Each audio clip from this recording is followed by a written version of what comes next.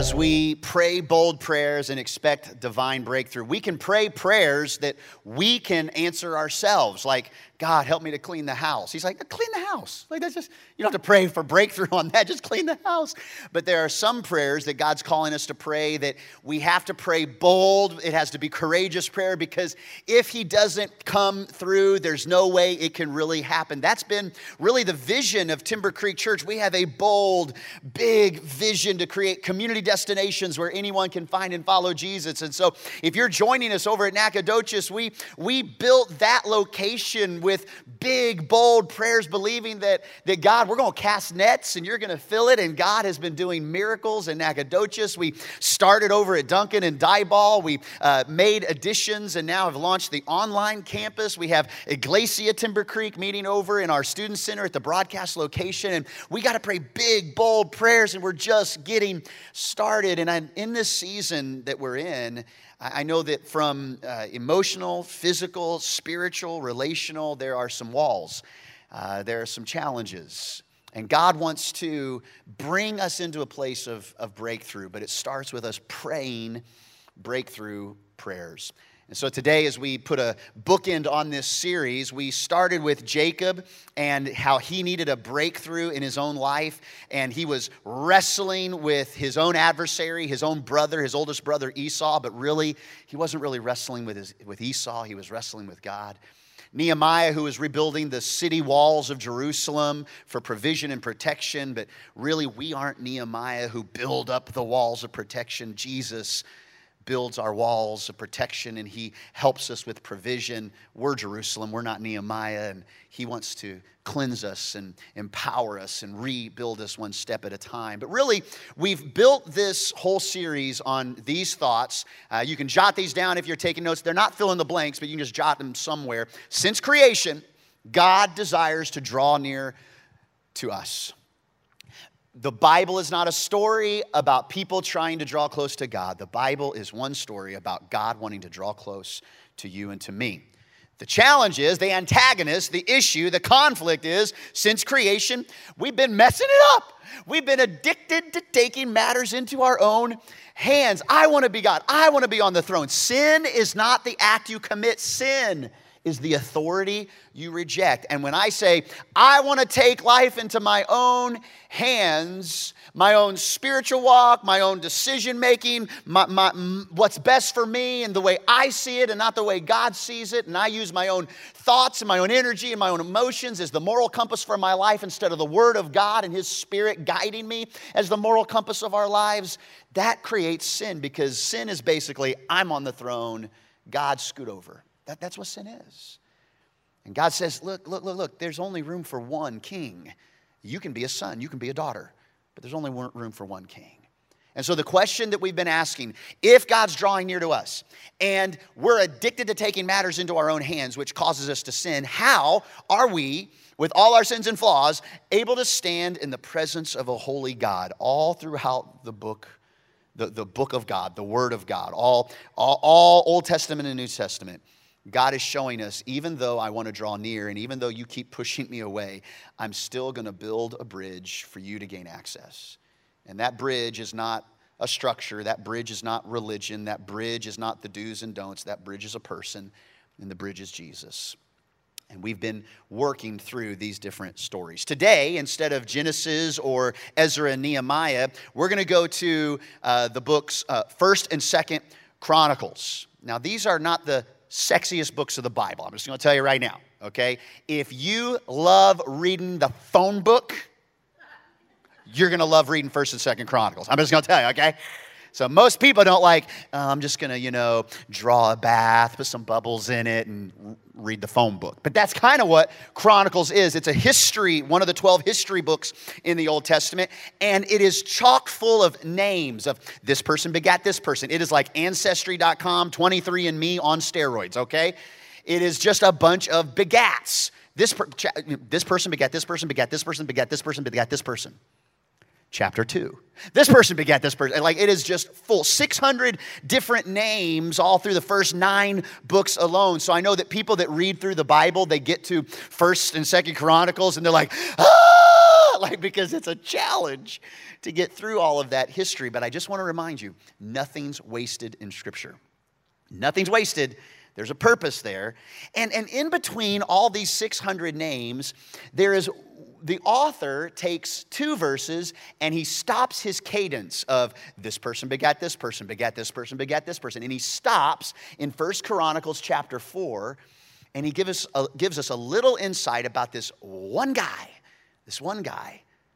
And his name is Jabez. Years ago, there was a book written about this particular character in the Bible called the Prayer of Jabez. And that's what 1 Chronicles chapter 4, 9, and 10, that's what it is. It's a prayer of this guy named Jabez. And we're going to take a deep dive into these components of Jabez's breakthrough prayer and apply it to everyday life today. And so in 1 Chronicles 4, it starts like this. Jabez was more honorable than his brothers. There was something that set him apart, something that made him stand out and stand up across everybody else. It goes on to say that his mother had named him Jabez, saying, I gave birth to him in pain. So literally, quite literally, his name means he causes pain. I know some of you now wish you would have named your kids that. That makes for an awkward kickball team, you know. I'll pick Susie, I'll pick John, I pick Payne, you know. But that was Jewish tradition. Many times people would be named after an experience or an emotion at birth. And so, I mean, could you imagine if we were still doing that today? Naming our kids after our own experiences and our own emotions, our own experiences, you know. Here are my 4 children. I want to introduce them to you. This is Christmas Eve. This is Valentine's Day. This is Whoopsie. And this is our 4th child quarantine, you know. But there was this tradition, there was something powerful in the naming rights of their kids. And there's something powerful about that too. You don't just let anybody name your kids. It's a process. You go through it. You know, I don't know. We'll just see what happens. We'll just, you know, roll the dice, you know.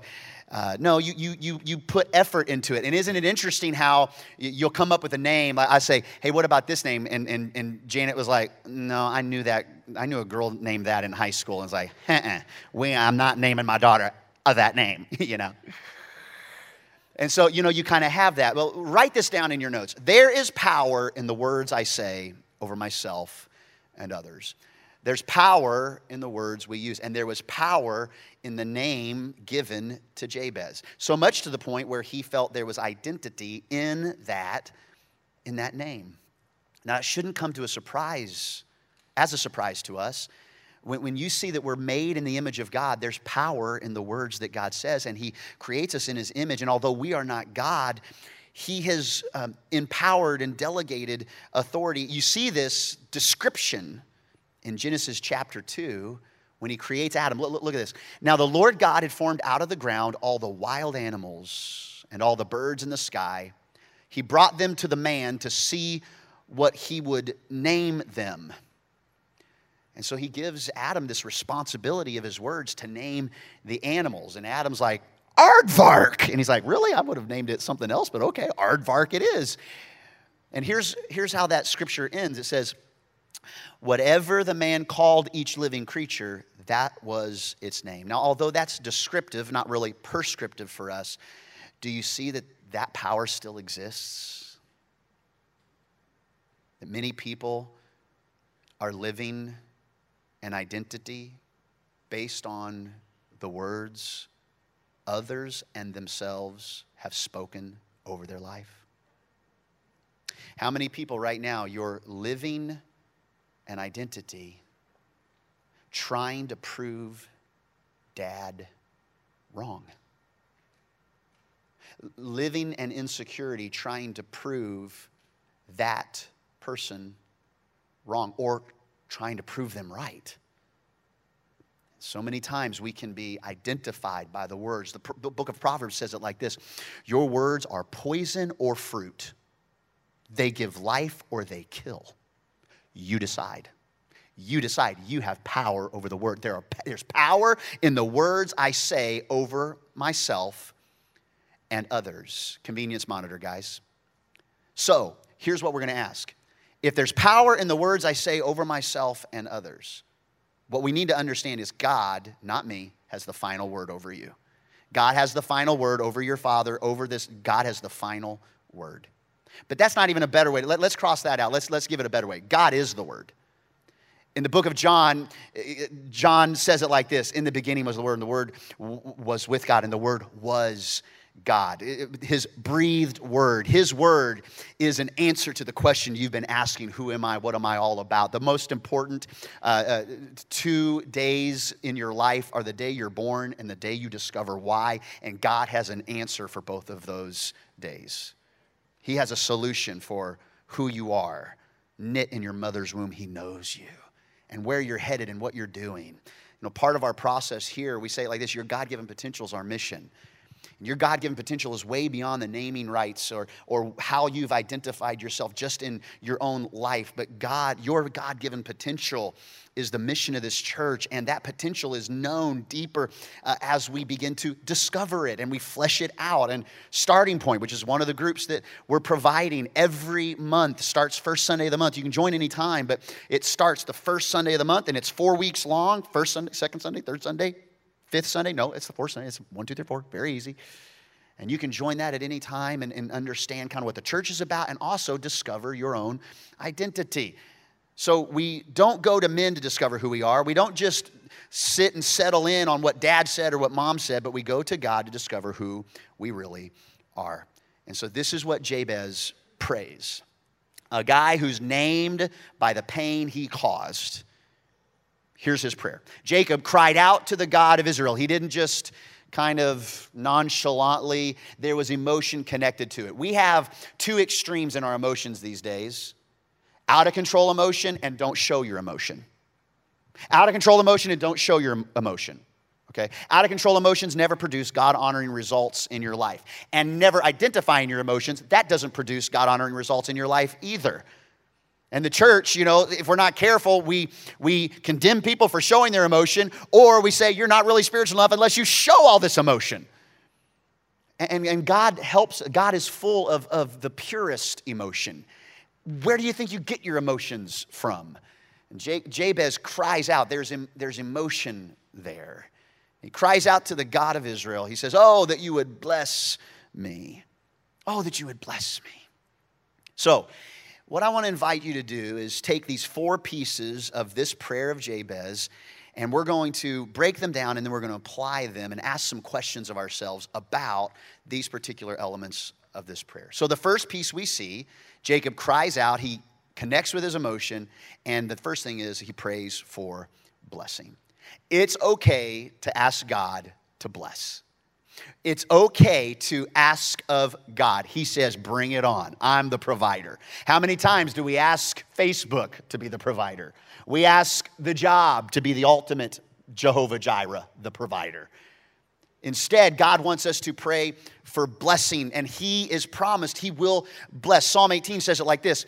The psalmist says, you give me your shield of victory, and your right hand sustains me. You stoop down to make me great. God is not standing beyond the walls of heaven, looking over, wondering when you're going to mess up and get it wrong so He can slap you in the face with a belt. He stoops down to make you great. He reaches to your level. He draws near to you. Ultimately, the way He stoops down is by providing His Son not to be just the ultimate king, but the ultimate servant, and reach us where we are in the middle of our mess, in the middle of our sin, and He stoops down to make us great.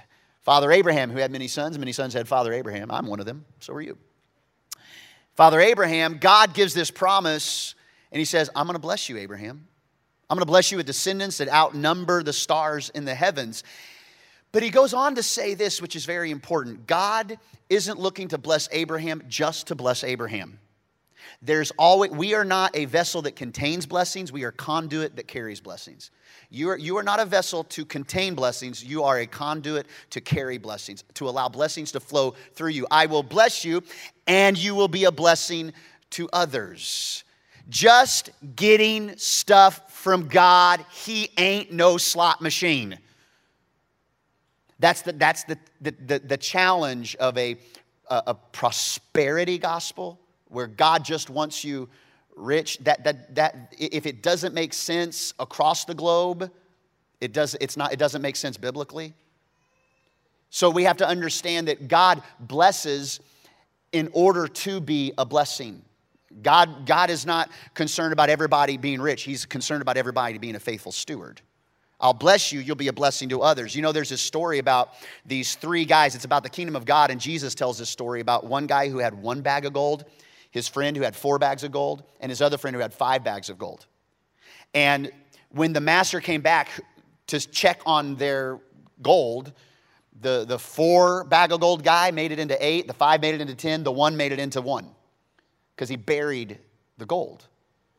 And the master disciplines the person who buried the gold. Now, can I show you something about that story? The story goes, he doesn't give everybody the same thing. Don't be all upset that they got 5 and you got 4. Don't be upset that you got 1 and they got 5. Be faithful with what you have. That's blessing. Be faithful with what you have. I'll bless you and you'll be a blessing to others. We're to be conduit where God would take his blessings and we can pray for them, but he never intends us to just hoard it to ourselves. Do you know at Timber Creek Church, we are not called to be a bank account. We're a silo. If you let the grain stay in the silo for too long, that grain's going to rot. You have to be able to store and use, store and plant. And we're not called to be a bank account, a savings and loan. We're called that when God brings in the finances, his finances through the people, that we are able to be a blessing and use those to expand the kingdom of God. One way that we all did that, because you give, we were able to give all those groceries away. You know, this is what was inside those boxes. All these blessings we were able to give out to 1,200 families yesterday. We don't want to just be blessed. We want to be a blessing. Come on, let's thank the Lord for all of this great stuff that God was able to provide. I mean, the onions, I don't know. People were crying saying thank you, but I think it was because of the onions. I don't know. So let me ask you this question. Let me ask you a question. We're going to pray for blessings, but let me ask you an important inventory question. If you were God and you knew you, would you trust you with more? If you were God and you knew you and you were saying, God bless me, would God trust you with more? Because if he doesn't trust you with what you have, if you're not being faithful with what you have, the prayer of blessing for more doesn't make sense because you're doing it out of order. Furthermore, sometimes the blessings we're looking for, God doesn't define blessings that way. In fact, Jesus in the Sermon on the Mount says, hey, blessed are the poor in spirit. That doesn't mean blessed are the poor, like I'm closer to Jesus because I drive a car that isn't, it breaks down all the time, but that makes me a better Christian. Like, it's okay to have nice stuff. I got nice stuff. Our family's blessed with nice stuff. I also know what it's like to not have nice stuff. To have a whole lot of nice debt and not stuff, okay? I know what that's like. But blessed are the poor in spirit, what does that mean? When you can walk humbly with your God and know, I don't have it all figured out. That's the challenge of riches, is that when we get stuff, we think that we're in charge, that we're the king. And that's why that when we love money, it can be a root of evil. It can keep us relying on ourselves and not God. He says, blessed are the poor in spirit, meaning, God, I need you. I need you every single day. What would I do without you? Blessed are the peacemakers. God bless me, but I'm really ticked off at this person. I'm going to let them know on Snapchat and Facebook. If you were God and you knew you, could he trust you with more? And the truth is, God has an organization to his blessings. There's an order to it. Write this down. When order is restored, blessings are released. And we can see that Jabez understood the order. Here's the order. It's not complicated. You know what? We love to make finances and everything complicated. ETFs, IRAs, 403s, 401s, OMGs, you just name it. Like, we just make it complicated. God's process for everything is very simple. Very simple. 2 words. His strategy for your life. 2 words. You ready? Me first. And not you first. God first. God says, me first. Me first. Me first. That's it. That's it. That's his strategy for everything. Put me first. When order is restored and he's first, blessings are released. So look at what Jabez said. Jabez cried out to the God of Israel. The very first commandment given by God to Moses was, thou shalt have no other gods before me. And the second was very close. Don't even make any graven images of other gods. Because their sin was trying to get things out of order. And instead of putting God first, they would say, okay, God, you're cool, but it also needs to rain. So we're going to kind of pray to the rain God over here. And we're going to pray to the fertility God over here. And we're going to pray to the harvest God over here. And God says, no, don't pick up all those customs. Put me first. And when order is restored, blessings are released. First in your time, first in your week. Guess what, everybody? You didn't even know. You're putting it in order. Sunday morning, first day of the week, putting God first by being in his house is part of putting your life in order. Do you know what we call machines that have out of order signs on them? Broken. When you do life out of order, you're living broken. You're living an out of order, broken life. And he wants to order, and Jabez was putting things in the right order. And so here goes, he cries out to the God of Israel, and here is his prayer. God, that you would bless me. And the second part is, God, that you would enlarge my territory. Number 2, pray for influence. An expansion of your territory isn't just a geographical thing. It's not geography, it's more influential. An expansion of his territory would have given him influence more than just land. And what Jabez is praying for, more honorable than his brothers, he prayed for blessing and he prayed for an enlargement of his territory. He's praying for influence. Now, how do we define influence? Let me give you a working definition for influence. It's not in your notes, but you can jot it down. It's really having capacity to make a difference in the character, the convictions, and the conduct of someone or something. Leadership is influence. That's what leadership is. Capacity to make a difference in the character, convictions, and conduct of someone or something. A structure, a thought process, a people group, a school, a home, law enforcement, you name it. Influence is having capacity to make a difference. Now, if you're going, we could talk about influence the rest of the service, but let me just give you 2 key ingredients to build your influence today. Influence ingredient number 1. You got to have it if you really want strong, positive influence in people's life. Number 1, respect. R-E-S-P-E-C-T. You're going to find out what it means to me, okay? Respect is really anchored. It's developed. It's empowered. It's given octane, respect, not by the position you hold, but by what you do in that position, by how you operate. There's a certain level of respect just in the authority of the position. But then there's a deeper respect that comes by the way you operate in that position, and it has to do with these 2 pieces, character and competency. So think about like if you were like a mechanic, okay?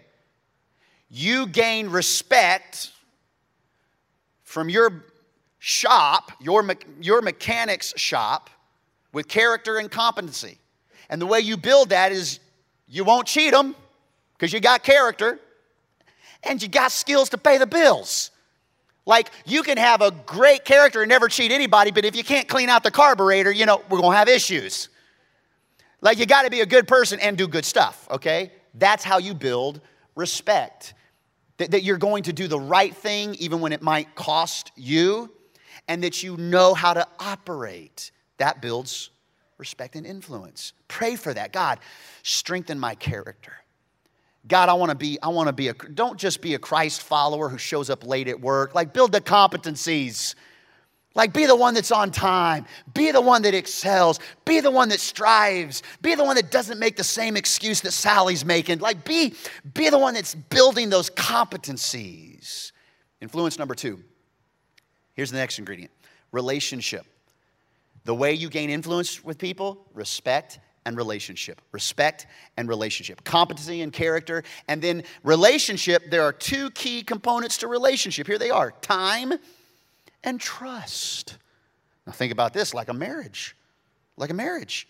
If you're not putting time in, or if you don't trust you're not going to have a strong relationship. There's definitely not going to be respect.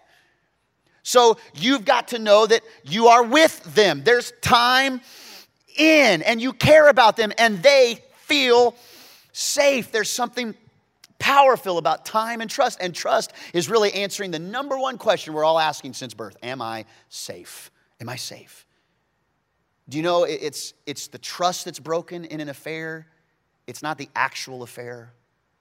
I mean, that's an issue, but it's the trust. Think about it like this. If you have a chair in your living room and every night you go and you just plop down in the chair, you're not sitting there trying to check the chair and the legs and pushing on and saying, I wonder if it'll hold me today, you know? You just kind of, you just flop down on it because you trust that chair. And in a marriage, when trust is broken, it's like a leg that's broken. And you fall into that relationship and you get hurt. Well, now it's really difficult. It's hard to fall into that chair again until trust is rebuilt. Why can't we just get over this? Because trust takes time. Regardless of what that issue is, when trust is broken, it hurts relationship. And so if you want to have influence, God, I pray for expanding of territory. You're praying for influence of your relationships, your respect, but it's going to cause you to pick up some disciplines that God wants you to have in time and trust, character, and competency. So look at this. If these are the key influences, can I tell you that right now, this is the Sunday before our kids go back to school. Spring break is over! Thank you, God! Get out of here, kids! Bye! Let me tell you who has a ton of influence with your children. Teachers. Ton of influence with your kids. Some of you are going to be teachers for the first time ever. Oh, dear Jesus. Dear Jesus, please don't let our kids get stupid. But I know that a lot of our teachers from kindergarten to senior in college, there's new things that they're navigating. There's new terrain to traverse. And I wish we could focus on all the teachers, even the new teachers that are parents that are going to choose to teach inside the house this time.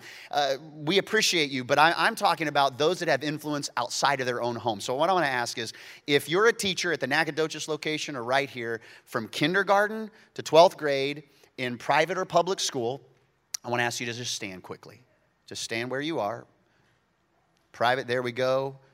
In the back, over here, there at the Nacogdoches location. Stand up, stay up, stay up. And our dream team is coming right now. They just want to give you a little thank you card. And in that thank you card, yeah, give it up for them.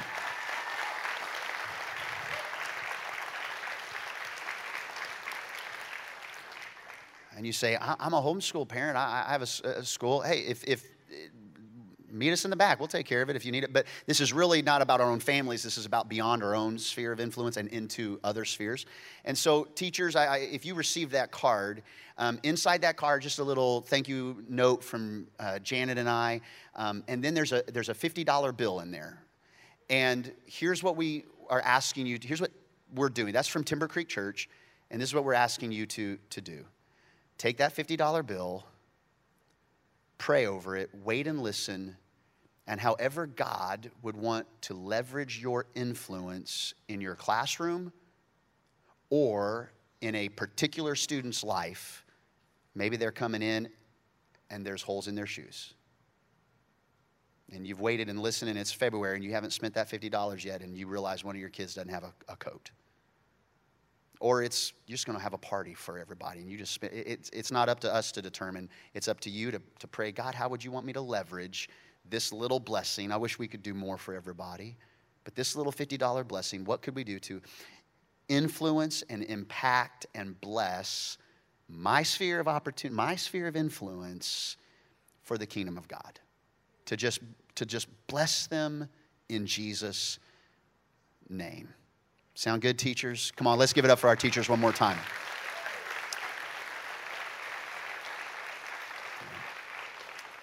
So Jabez cried out to the God of Israel, "Oh, that you would bless me and enlarge my territory. Let your hand be with me and keep me from harm." Keep me from harm. This is a prayer we want to pray. Number 3, pray for protection. Pray for protection. Look, the enemy is like a roaring lion prowling around, seeking whom he may devour. And some of us have an inaccurate understanding of the enemy. Here's kind of where some of us stand. You kind of see the devil as like, come on, right? Like you see him as like with a dark handlebar mustache in a tight spandex wrestling outfit that's red, with a pitchfork, like a character than an enemy. You got to change that. He's not a fairy tale. Okay. There are others of you that are on this side, and you see the devil in everything, like the spirit of pimples all over my teenager. No, they're just a teenager. It's just pimples. That's all. It's just pimples. That's not a demon.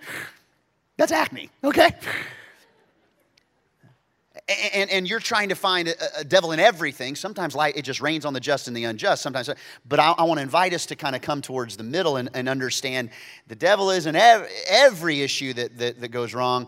And the devil isn't a fairy tale. He's real. He's a real enemy. And his job description, steal, kill, and destroy. And we want to pray protection. We want to pray protection over our families, over our lives, over our decisions, over our mind. And we pray against those things that are going to come against us from the outside in. But can I tell you that there's this interesting connection here, how Jabez is praying.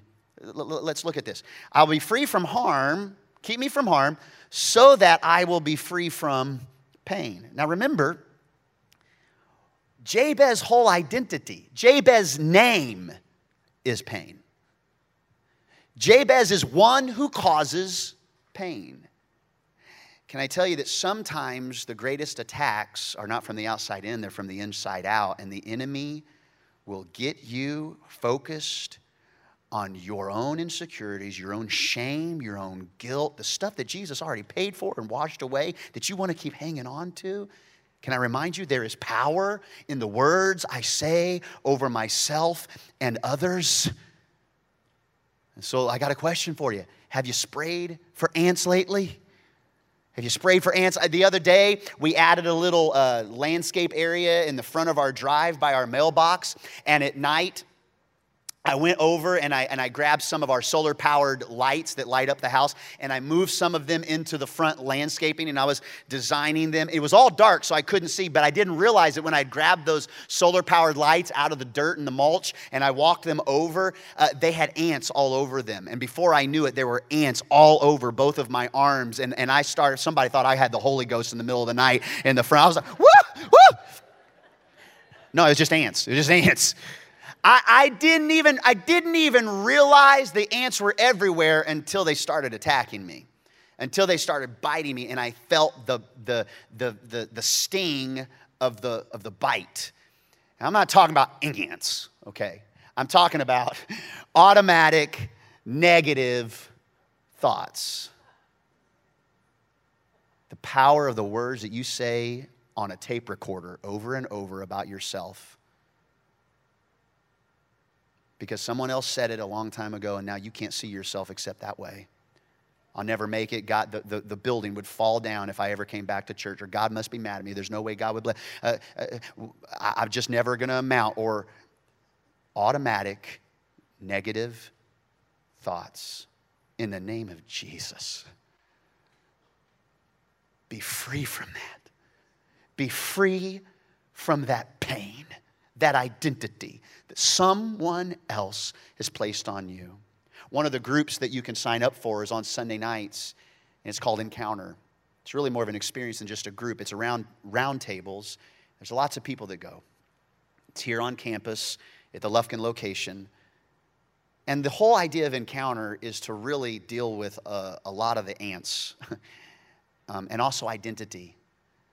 Really understanding who we are in Jesus. Starting there so that we can understand how God operates in our lives. Grow Track is all about influence, Christ-like character, conduct, and convictions.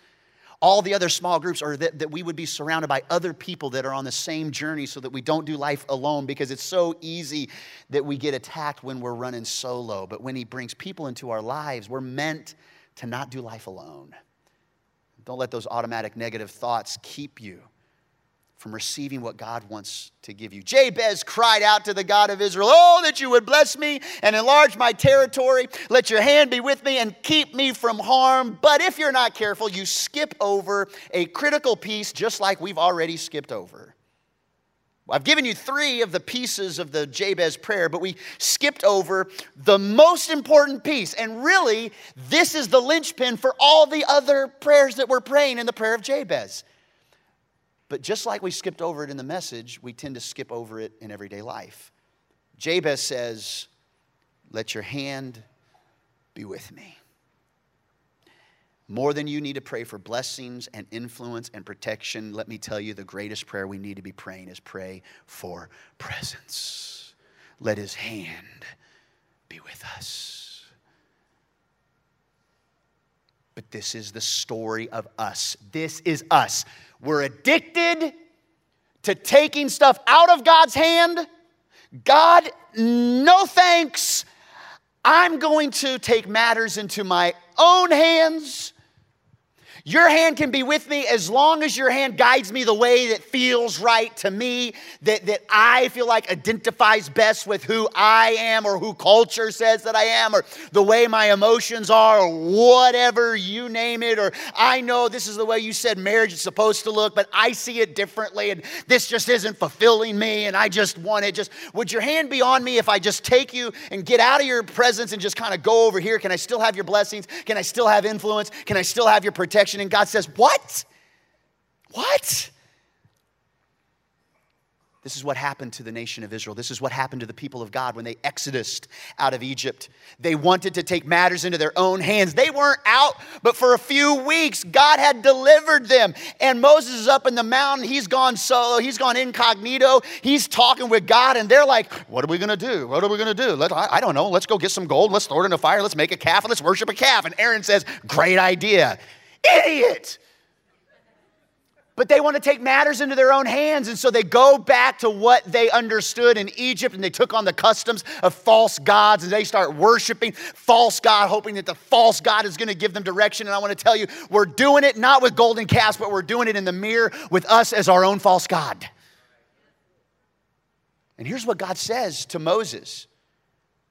They're about ready to enter the promised land after having wandered for 40 years because they couldn't get it right. He says, okay, depart, go up from here.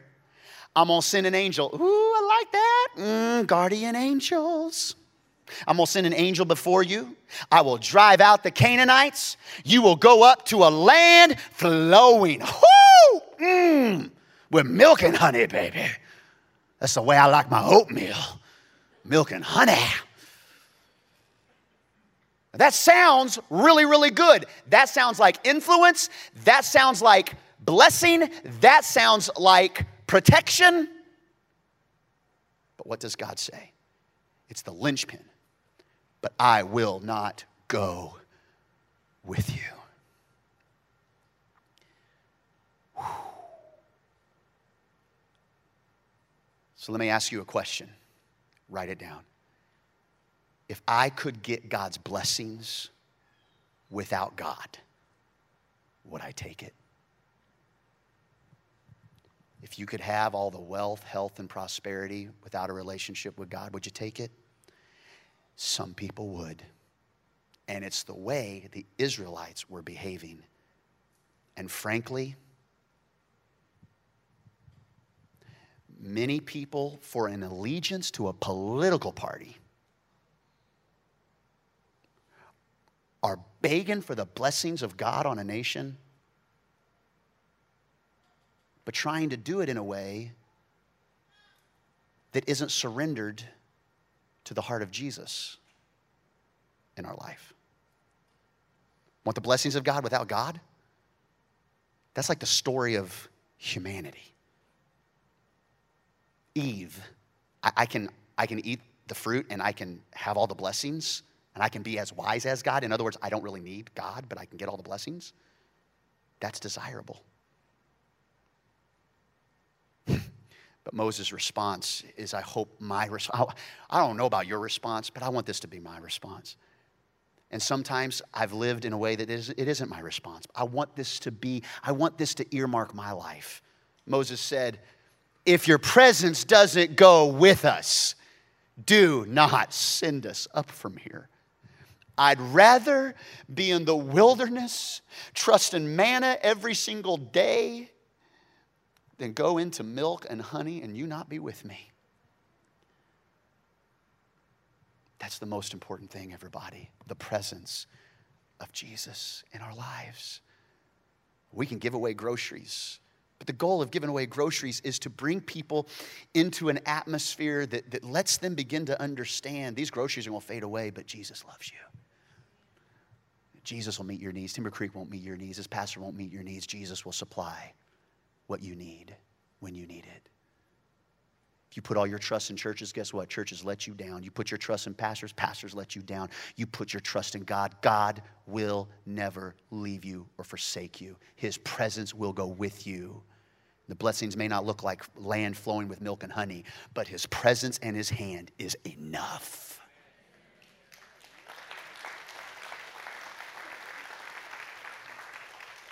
So write it down. I've got to see God as beautiful, not just useful. Okay? He's not your arranged marriage to get you a certain kind of citizenship that grants you access to certain blessings. You see him as beautiful because you love him. And if you love him, you begin to obey his commands. And out of the loving relationship come the blessings and the influence and the protection.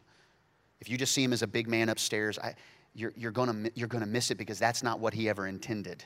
Because he didn't stay as the big God upstairs. He came as Emmanuel, God with us through his son Jesus. Next, I have to see that without God, everything else is useless. It's all gonna burn up, everybody. You can't take it with you.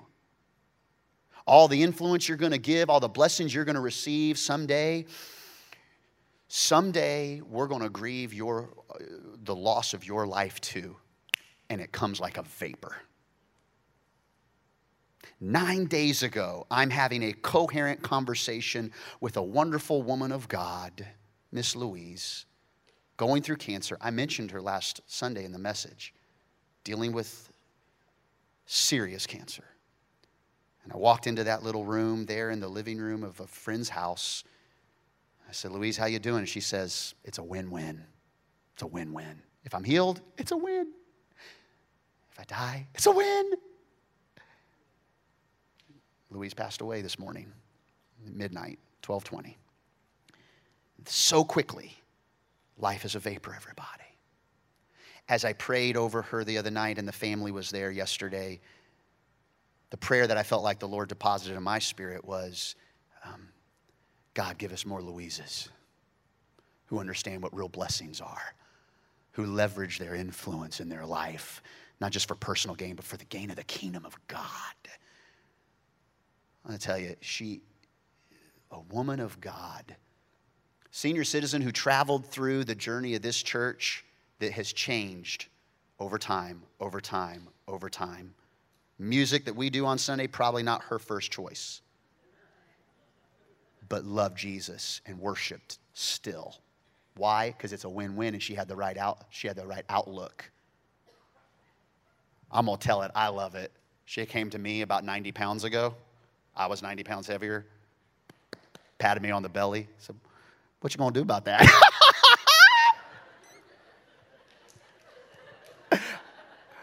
I said, "Something." You know. She said, I know you carry so much stress.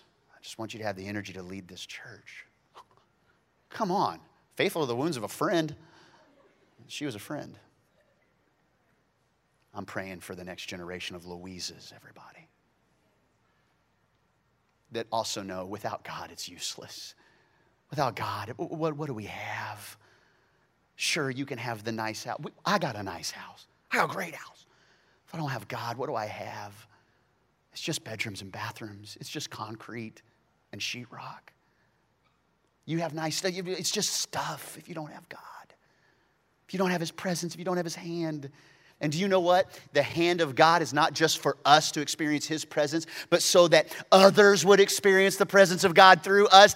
You are one of the closest ways people are going to see Jesus on this side of eternity. In the book of Acts, they say it like this: the Lord's hand was with them, and a great number of people believed and turned to the Lord. Why? Because the hand of the Lord was on them.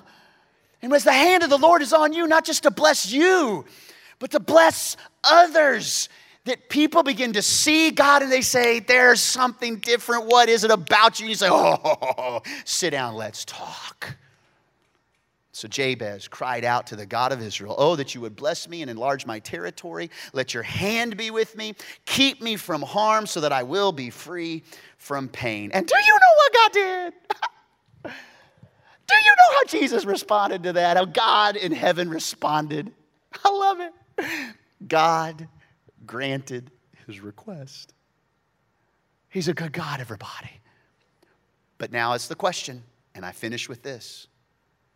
How are we, though, with all our sins and flaws, able to stand in the presence of a holy God that wants to grant our request, but we are flawed and we're sinful? And even when you bow a knee and you ask Jesus to forgive you, you are cleansed, and you can take that to the bank, but we all have sinned and fall short. So just because you've been cleansed doesn't mean that you don't have the capacity to continue to sin and fall short of the glory of God. Now, you shouldn't have to feel like you're in limbo all the time. Do I have to say a prayer to forgive me every single, like God would save me? You can walk in security, but don't take it for granted either. Don't take it for granted, because you're sinful and you're flawed. And how are we able to stand in the presence of that holy God who will grant those requests? Well, because it's not you. It's because Jesus took your place. And what was owed to you? God's a good God of blessing, but he's also a holy God. He's a God of vengeance, of justice, and his biblical judicial responsibility to separate wheat from chaff, to separate sheep from the goats, to be holy as he is holy. You can't do it. You don't have enough strength to bite your bottom lip and make it happen. But every story in the Bible has the potential to point us to how we stand with all our sins and flaws. In fact, there's this big connection between Jabez and Jesus. The truth is, Jabez prayed for blessing, but because of what Jesus has done, Jesus took the curse. You don't deserve blessings. You don't deserve it. But because Jesus took the curse of sin, took all the wrath of God, you have access to the blessings of God. Jabez prayed for influence. Don't you see it? Jesus left heaven's throne, gave up all his rights, and became the ultimate servant. I mean, there wasn't even room in the inn. Born in a barn, placed in a manger, ankle deep in sheep manure. Anonymous. A cabinet maker's son. But he gave all that anonymity up to pay for your sonship, to pay for your inheritance as a son and daughter of the King. Jabez prayed for presence. And the first thing we see that Jesus says on the cross, my God, why have you forsaken me? Jesus was forsaken. Jabez had the hand of God, but yet Jesus on the cross, the hand of God is removed. It's the only time in Scripture that Jesus doesn't call God his Father. Why? Because a father doesn't leave his child like that. A daddy wouldn't leave a kid like that. A good dad, the right dad, a loving dad would scoop down and take the place. But the ultimate God placed on his own son the responsibility to cover our sins, so Jesus is forsaken so you don't have to be. so that you can have the presence of God, Emmanuel, God with us, the Spirit of the living God in you, breathed in you by Jesus. Jabez prayed for protection. Jesus prayed this prayer too in his humanity. God, take this cup from me. Not my will. Yours be done. And you are protected because Jesus was crushed for you. So what does this mean? How do we, with our sins and flaws, how are we able to stand in the presence of a holy God? The Bible tells us how. We should come boldly to the throne of our gracious God. Because there we receive his mercy, not his anger, not his wrath, not his I told you so's, not his I can't believe you did that when you were 14. We receive his mercy and we will find grace to help us when we need it most. So you want to pray for blessings, pray it up. You want to pray for influence, pray it up. You want to pray for protection and for provision and for the territory to be enlarged, you pray it up, but it's not what you could ever do. You have access to all that because of what Jesus has done for you. And he's the one that gives us new names. To a Peter, to a Simon, he says, your name's Peter. You're going to be a rock.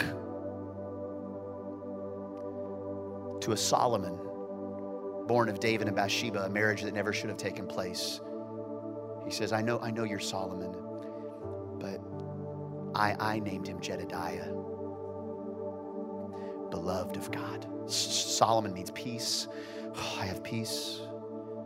God says it's beyond peace. It's, I love you, David, and I forgive you. All of those names in Chronicles are leading to the name above every name. All those 600 names in Chronicles are leading to one name above all names.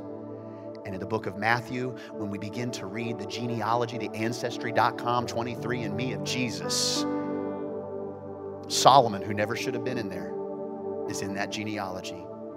Tamar, a prostitute, should have never been in there. Foreigners, because in the Jewish culture, you had Jews married Jews. And in the line of Jesus, the Messiah, there's foreigners in the line of Jesus. What are we saying? Anybody, everybody, no matter whether you feel like you deserve the blessing of salvation, whether you deserve to have influence, whether you deserve the presence of God, nobody deserves it, but he pays for all of it. What a breakthrough. What a breakthrough. Everywhere, everybody, would you close your eyes and let's pray.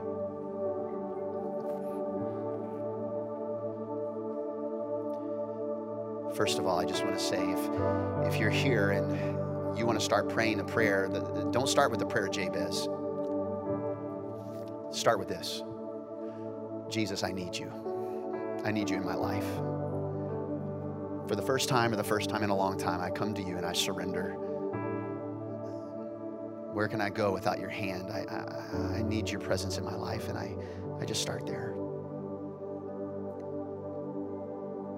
In fact, let's all just restart from there. If you give me all the influence and blessings, but I don't have your presence, God, I don't have what I really need. So Lord, start from the inside out. God, change the identity that some people have been walking in.